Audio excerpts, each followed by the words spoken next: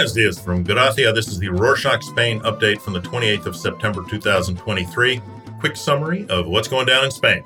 Leader of the Partido Popular, Alberto Núñez Feijóó, has been called to the chopping block this week. The investiture debate started on Tuesday the 26th. Normally, it's a two-day affair, but the debate is guaranteed to last longer because Feijóó doesn't have the 176 seats that represent the absolute majority needed to become president. For the first time in his political career, Feijóó spoke in Congress to make his case for the presidency. After 3 votes, he didn't get enough support. Surprisingly, it wasn't Pedro Sánchez who replied to Feijóó's speech, but PSOE member Oscar Puente.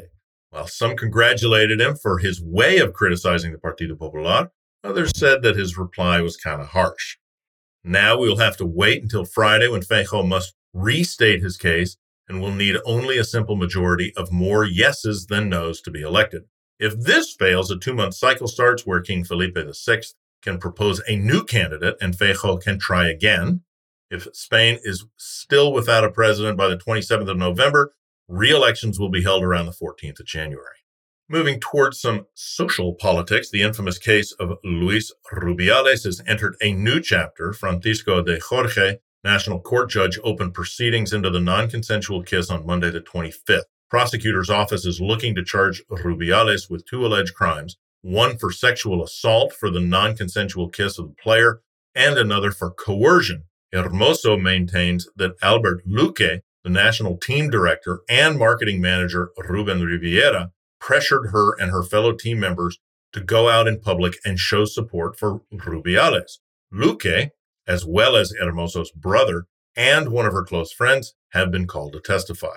While the World Cup win blew up in the media, a quieter storm was brewing on Tuesday, the 5th of September. After market hours, state-owned Saudi Arabia telecom company announced it had amassed a 10% shareholder stake in Spain's Telefónica company, becoming the Spanish telecom's biggest shareholder. Still, Spanish government announced they are reviewing the purchase. They're investigating the national security implications of having Saudi Telecom as primary shareholder. As Yolanda Díaz, vice president and Sumar party leader, pointed out, Telefónica manages a lot of people's data, which could be bad news in the wrong hands, particularly one of a country that tortures and kills people. A shocking event on Thursday, the 28th, ripped the city of Jerez de Frontera in early morning. The Elena Garcia Armada Institute was evacuated after a 14-year-old student spontaneously stabbed 2 fellow students and 2 teachers. According to local police, the student suddenly got angry during morning class, took out 2 large knives from his backpack and tried to stab everyone who went near them. The student is in police custody and medical staff quickly took care of the victims. According to the Ministry of Interior, over the past year or so, crime rate in Spain has reportedly increased by around 5%. So this case only adds to the unfortunate statistics. Still, despite increased cases, Spain's overall crime rate between 2022 and 23 is 48% lower than UK's 79% and Germany's 53%. Spanish singer Shakira is awaiting trial in November for tax fraud charges accusing her of tax evasion between 2012 and 2014. However, this week, the Spanish prosecutor lodged a second tax charge against the singer, accusing her of defrauding the state of 6 million euros in 2018. She's facing up to 8 years in prison for the first count of evasion. So with the additional charges, she could potentially face even more severe legal consequences. Meanwhile, there's been a worldwide media uproar over the Spanish bullfighting tradition after a man died on Saturday the 23rd because a bull injured him at an annual bull festival run in Pobla de Fernals, Valencia. According to the Humane Society International, around 180,000 bulls are killed in bullfights around the world every year, and in almost every fiesta, at least one person is injured, with frequent fatalities. Speaking of dangerous animals, on Friday the 29th, a list of potentially dangerous dog breeds will be scrapped as part of the reformed animal welfare law. The old law stipulated that specific list of dog breeds like Pit Bull Terriers, Dogo Argentino, Staffordshire Bull Terriers were potentially dangerous, meaning they had to wear a muzzle and leash in public. Dog owners were also required a specific license and insurance to have these breeds. With the new rules, the list is scrapped. Instead, dogs showing aggressive and violent behavior and who are reported or have been in incidents will go through a sociability evaluation test and be classified as dangerous regardless of their breed. Now dog owners have to register their dogs on a central database of pets. The aim is to help owners locate missing animals, aid government bodies in charging owners with mistreatment. If a pet owner fails to register, they could be fined, and in a worst-case scenario, the pet could be taken away. Among other new rules, you can't leave any pet unattended for more than 3 consecutive days and even less 24 hours for dogs. Pets can't be left inside locked vehicles exposed to heat or cold and shouldn't be tied up in front of a shop and left attended. Moreover, there are animals you can't have in your home. You can't have poisonous reptiles or any reptile that weighs more than 2 kilos, about 4 pounds, when it reaches maturity, except tortoises and turtles. Primates are not allowed, and you can't keep wild mammals who weigh more than 5 kilos or 11 pounds when they become adults either. Since we mentioned vehicles, you may recall a few episodes ago when we mentioned that EU member states are introducing tighter vehicle limits and low emissions zones in their busiest centers to improve air quality.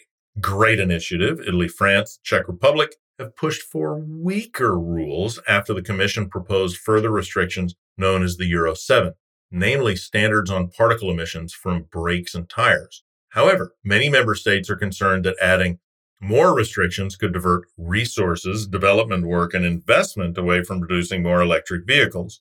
Or, that is what they are saying, at least, in close cooperation with car manufacturers. In light of these concerns, on Monday the 25th, Spain, currently in charge of the rotating presidency of the EU, presented the revised draft Euro 7 standards. It's now up to the Council, the European Parliament, and the European Commission to negotiate from there. On the topic of Europe, Spain and Britain are at loggerheads this week after a diplomatic row over illegal immigration. UK Prime Minister Rishi Sunak insists that illegal immigration should be a top priority for the upcoming European Political Community Summit in Granada on the 5th of October, asking Spain to change the agenda. Spain, however, has decided that artificial intelligence, Ukraine, graduate mobility, like, for example, Erasmus and Erasmus Mundi programs, and the Euro 7 standards are more important topics, and doesn't really care what the UK has to say about anything after Brexit. Moving to green initiatives, Chef Ada Parayada, her initiative called Gastro Recoup, is making strides in the fight against food waste. Nearly 20 chefs and 17 restaurants have joined the movement and will be creating delicious meals from the 26th of September to the 8th of October. The meals will all be made from perfectly good ingredients that would otherwise have been thrown in the trash. Prominent restaurants like Sempro Niana in Barcelona and Normal in Girona are participating.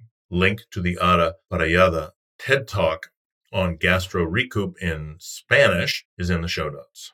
Another hugely popular waste food app worldwide is Too Good To Go, founded in Denmark in 2019. The Danish company purchased Spanish startup We Save Eat in the same year, and according to the Too Good To Go statistics, it has saved around 150 million restaurant meals from being put in the bin worldwide. That's it for this week. Thanks for joining us.